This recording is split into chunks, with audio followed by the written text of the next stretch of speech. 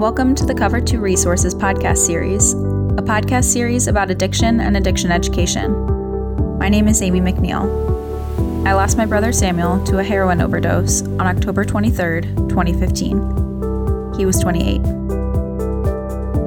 As a family, we thought we were prepared to help Sam fight addiction. We were painfully mistaken. My family founded Cover 2 Resources in memory of Sam. Our mission is to arm others with the knowledge needed to best support a loved one struggling with opioid addiction. Thank you for listening. Hi, this is Greg McNeil from Cover 2 Resources.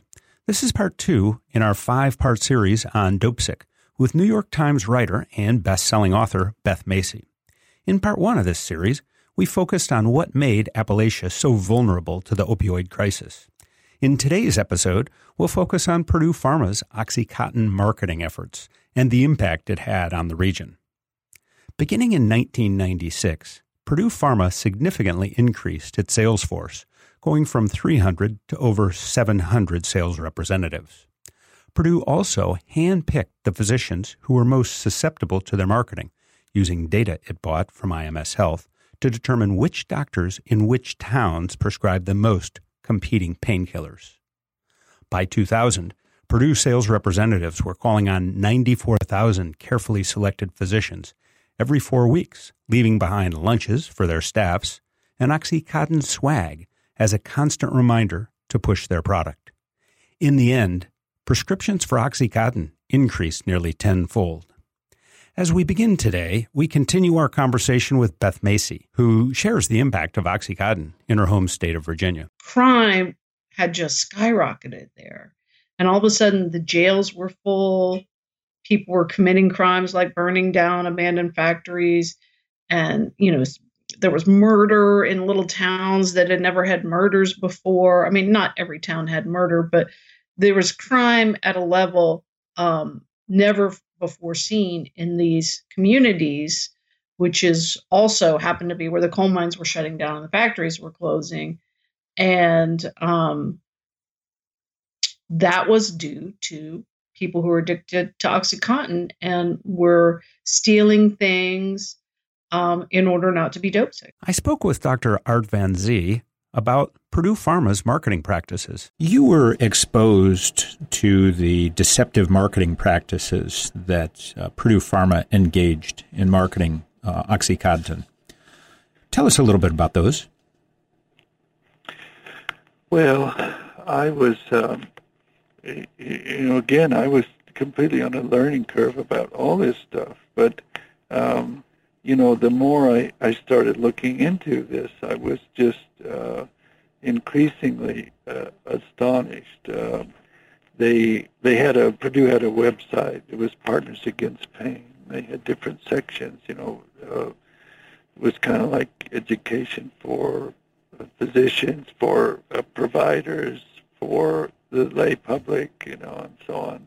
And if you read their things, it was obvious they were overstating the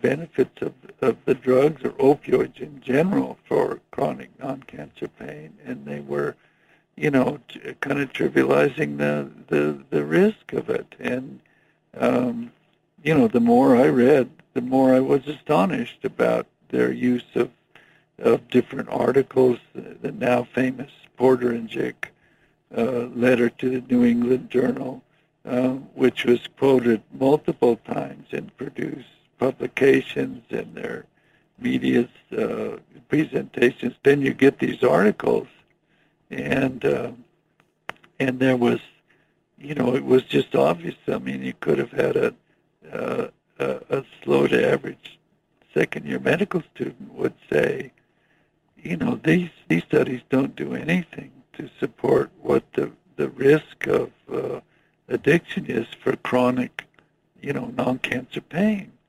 They weren't designed for that. They didn't show that. But these were studies that were being, quoted to physicians through Purdue's websites, through speakers that they had,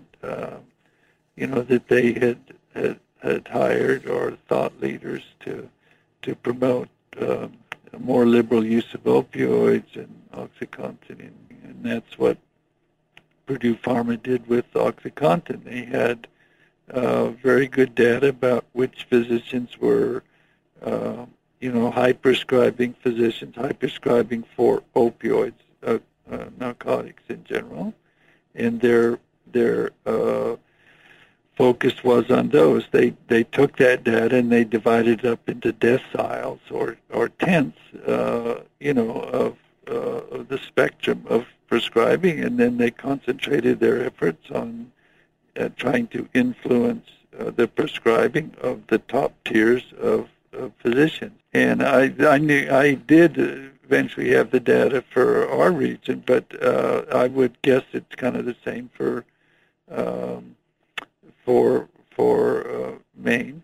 But we have a lot of people that whether it's minors, a lot of people that have done hard, difficult, and dangerous work that have many injuries, work-related injuries, and had a lot of chronic pain. And so there was a lot of, higher than normal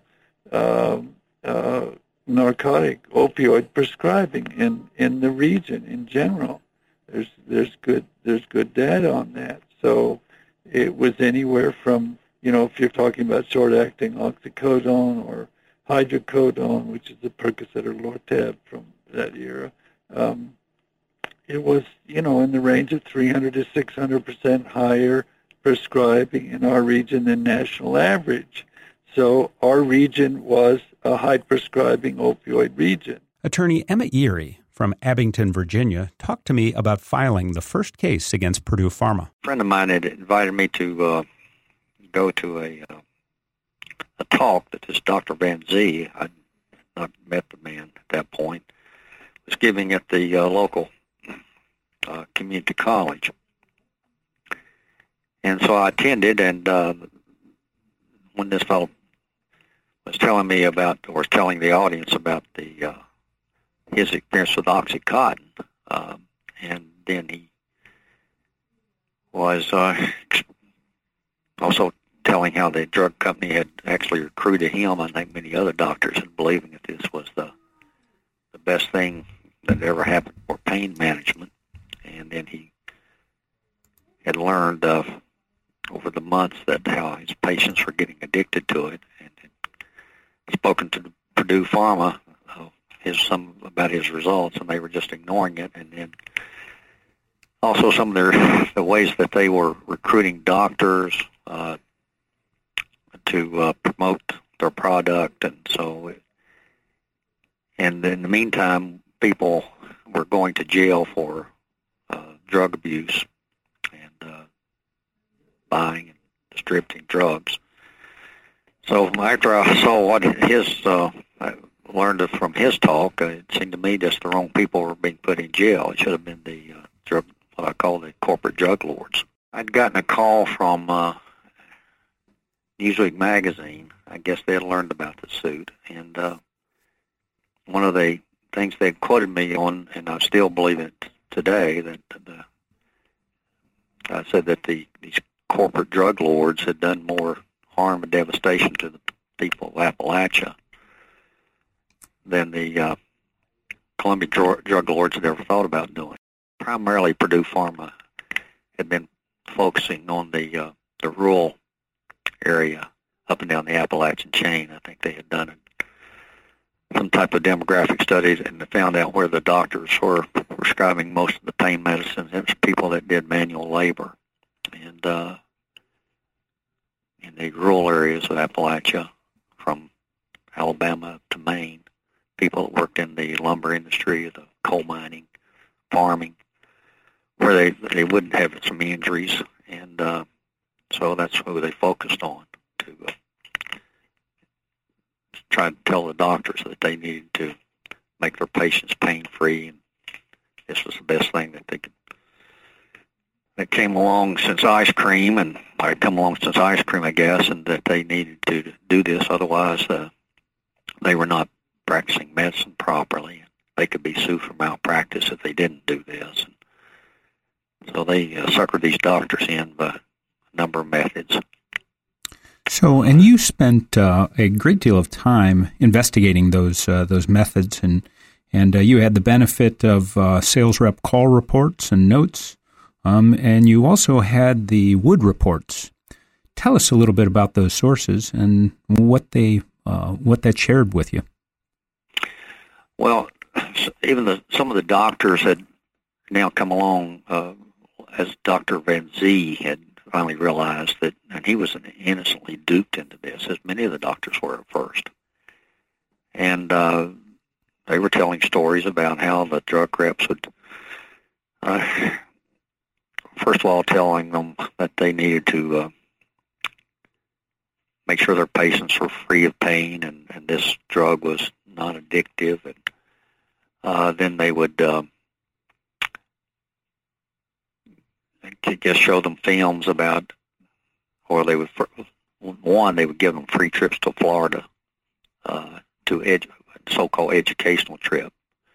But it was just a way to seduce them, and then the doctors, I guess, they would go down there and be like a Tupperware salesman, and they would go back and recruit other doctors, I guess, to carry on that same line. So one of the messages was that they would give free trips. A lot of the drug companies, even now, they'll give free dinners to doctors and this sort of thing. So the practices that Purdue Pharma probably was not new. It's just more sophisticated than the other drug companies were doing. And so they were, in some cases, intimidating the doctors, suggesting they could be guilty of malpractice. They could be sued for malpractice if they didn't prescribe these painkillers. I spoke with Sister Beth Davies, who has served as an activist and advocate on behalf of the impoverished, addicted, and exploited in the heart of Appalachia for more than 40 years. Sister Beth talked about the arrival of OxyContin in their community. It came out, it was released in 96, and by 97, we already have found a senior at our local high school snorting OxyContin in the library. That fast. And what happened was Purdue Pharma came into all of the doctors in Lee County, who were very few, and they first of all, they looked at areas that were, there was a lot of prescriptions being written, and they were being written because there really was so few medical people that they throw at them a prescription rather than doing a full write-up on people's medical. Oh, so there wasn't enough doctors to go around, so they didn't have the time, so they would throw prescriptions at them so that they would be happy and go away. Exactly, because that was the only way. And if a doctor didn't prescribe, he wasn't a good doctor because he didn't prescribe something. And the only reason that they did prescribe, they had so many patients to keep up with that they'd, do a little fast survey of the patient and then realize, well, this is what you need or that's what you need. And so prescriptions were really, people were overprescribed with medications only because the doctors were so few and some pain relief or other relief needed, for other ailments. But anyway, as that began to increase, Purdue Pharma, of course, had done their homework to find areas where there was legitimate pain, and we had plenty of that because of the coal mines and logging, and also a high Medicaid rate, because if we had a high Medicaid rate, they knew that would take care of paying for the prescriptions. And let me tell you, in 1997, when it started to get out there, frankly, we had a treatment center, an outpatient center, and it was mostly alcoholism, because that was really the drug of choice at that time, alcohol. And we had a lot of people dealing with alcoholism. So we had a treatment, an outpatient center. It was just in an old building, and it was open to anybody who could walk in because there wasn't any treatment for it. And all of a sudden, some people were coming in because it was a walk-in facility. Anybody could come in.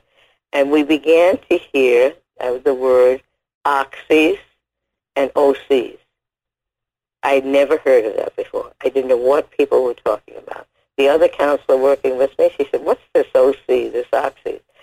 So I called the local pharmacist, and his name was Greg Stewart, and Greg said, mark my words, this is going to be the most disastrous drug that has ever come into this county. I spoke with pharmacist Greg Stewart and asked him what made him realize the dangers of OxyContin when all those around him failed to do so.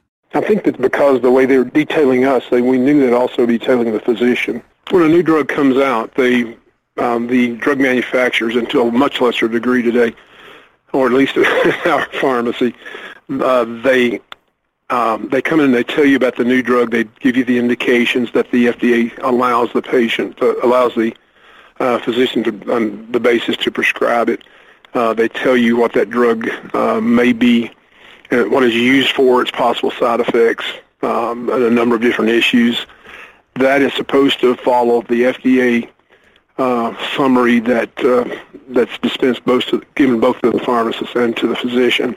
And while we believe we have a very good pharmacy, it's unusual to see a patient drive 60 miles to come to visit your pharmacy to get a prescription filled. So, there are many little things that tip a pharmacist off that, hey, this is a real question. So is it true that also, as early as 1997, when you filled prescriptions of OxyContin, you begged customers to lock their medicine cabinets?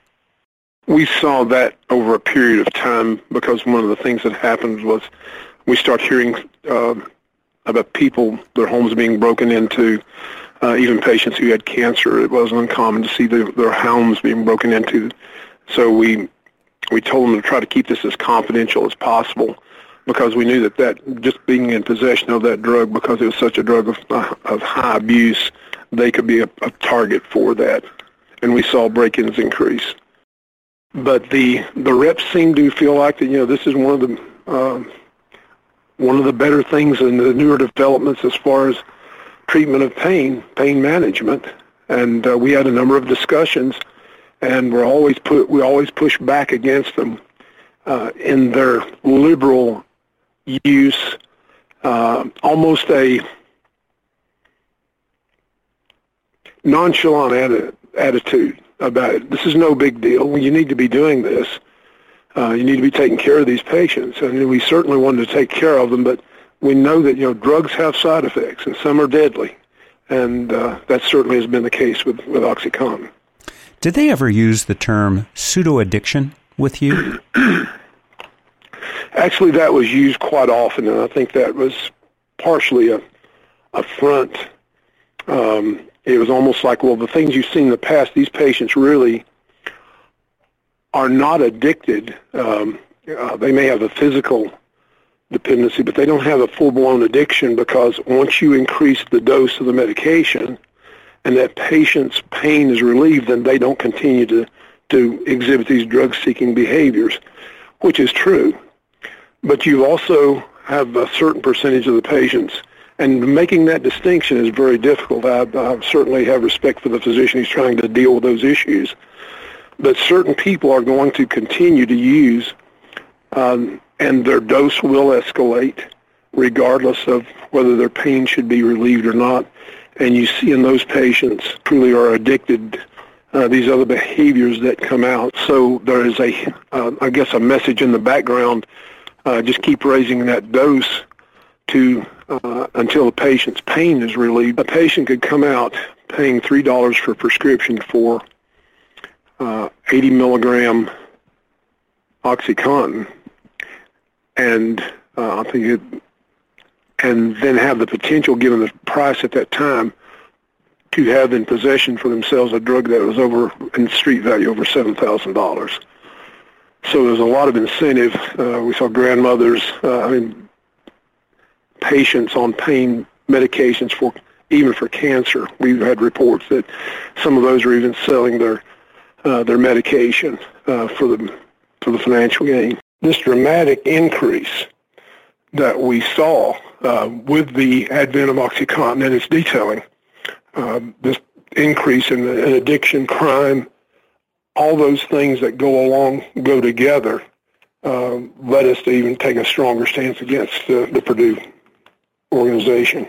I talked to Dr. Steve Huff about his experience taking over a practice from high opioid prescribing physicians in the area. Around, I don't know, maybe 2012, two of those providers up and left.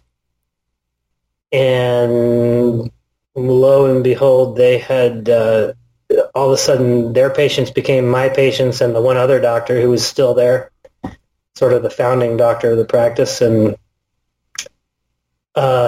they had been on quite a bit of narcotic-type medication. So they were coming back for their monthly refills, and looking through their charts, I wasn't coming across the information that was typical for somebody getting chronic narcotics. Basically, you have to go back and get old records from previous providers. You have to get scans and x-rays and other documentation to support their claims of pain or anxiety or whatever you're treating. And so I couldn't find much of that old information. You should also be doing things like drug screens to see, number one, are they using other substances that would disqualify them from having opiates or benzodiazepines or other narcotics? And number two, do they have the drug that you're prescribing in their system? So I wasn't seeing drug screens. Another tool that you can use is pill counts. Bring them in and you know, if you prescribe 100 pills and 2 days later you call them in to count how many are left and there are none, obviously they've done something with them rather than taking them the way you prescribed them. And they hadn't had any of those. These were folks who had been accustomed to coming in every month and just sort of getting their rubber-stamped prescriptions. And then all of a sudden, here I am questioning all of it and forcing them to jump through the hoops and ultimately rejecting a lot of those. So they were angry at me, and I was hating my job at that point. You know, I would go into work every day. Instead of seeing this sort of well-cultivated panel of patients that I had accumulated over the years, I was dealing with a bunch of young, angry people who were on prescription narcotics, or maybe perhaps their financial well-being depended on these prescriptions, and so they were kind of desperate either way. I guess it all came to a head one span, maybe a few months after the two other providers left, and I was just kind of frazzled and maybe not as diplomatic as I had been originally. And in the span of about 10 days, I got two sort of veiled threats against my life. It's a couple guys. I refused them their opioid prescriptions, and they went out to the front desk ostensibly to schedule their follow-up appointment, and muttered something like, "If I see that guy on the street, I'm going to kill him." And that happened twice in 10 days or so, and just the whole frustration of everything. Once that got back to me, I just decided I had enough for the time, and I got in my car and drove to my sister's house in Mississippi and spent a few days there. Actually, I was thinking about buying a gun just for protection. We conclude today's episode with a clip from a CBS News report that aired last summer on Purdue Pharma's misleading sales practices, including teaching representatives about pseudo-addiction. Problems continue to mount tonight for Purdue Pharma. The maker of OxyContin laid off its entire sales team this week. 24 states are suing the company, accusing it of fueling the opioid crisis. A decade ago, Purdue Pharma admitted to falsely claiming OxyContin was less addictive than other opioids. But a former salesperson says its questionable practices did not end there. Here's Tony DeCopel with the CBS News investigation. I think they misrepresented to the public. I think they misrepresented to their salespeople. And yeah, I think it was just a big charade. Carol Pernera says she joined that charade in 2008 as an OxyContin salesperson for Purdue Pharma. So bottom line, sell as much as you can. Sell as much as you can. To what end? To making money. To making money. Just a year earlier, Purdue had admitted it falsely promoted OxyContin as less addictive by, among other means, claiming the drug's slow-release formula did not cause a buzz or euphoria. The company said the misstatements ended in 2001. But amid a widening addiction epidemic, Pernera claims the company taught her to tell doctors that some patients might only appear to be addicted. In training, she was given a term for this: pseudo-addiction. Did this concept of pseudo-addiction come with studies backing it up? We had no studies. We did not have any studies. That's the thing that was kind of disturbing, was that we didn't have studies to present to the doctors. You know how that sounds? I know. I was naive. A 2015 study published in Current Addiction Reports found no empirical evidence to support pseudo-addiction as a diagnosis. In a statement to CBS News, Purdue said it is confident that OxyContin sales have been consistent with the information contained in the FDA-approved label. But the word pseudo-addiction doesn't appear on OxyContin's label, and a spokesperson for the FDA said the labeling is not intended as a discussion of pseudo-addiction. I reject any notion that there's science behind pseudo-addiction. Oklahoma Attorney General Mike Hunter is one of 24 AGs suing Purdue and other opioid manufacturers. Many of the lawsuits mention pseudo-addiction. Do you think this is an epidemic that begins with Purdue Pharma and OxyContin? Yes. That's the start of it all? Yes. Carol Pernera, who quit in 2013, says she hopes the drug maker is held accountable. Do you regret the 5 years you spent with Purdue Pharma? I'm going to sum it up and say this. I think that was one of the, if not the worst career decisions of my life. And between 2006 and 2010, as this pseudo-addiction concept was being used, OxyContin sales more than tripled to an all-time high. And Jeff, 1 year later, the CDC officially declared opioid painkiller overdoses epidemic. Pseudo-addiction. Pretty amazing to hear. Boggles the mind. Tony, thank you. Thank you for joining us for part 2 in our 5-part series on Dopesick with New York Times writer and best-selling author Beth Macey. Tune in next time for part 3 of our 5-part series, where you'll hear stories from some of the families that were profiled in Beth Macey's best-selling book, Dopesick. My name's Greg McNeil. I'm the founder of Cover 2 Resources. Thank you for joining us for this Cover 2 PPT podcast. That's people, places, and things making a difference in the opioid epidemic.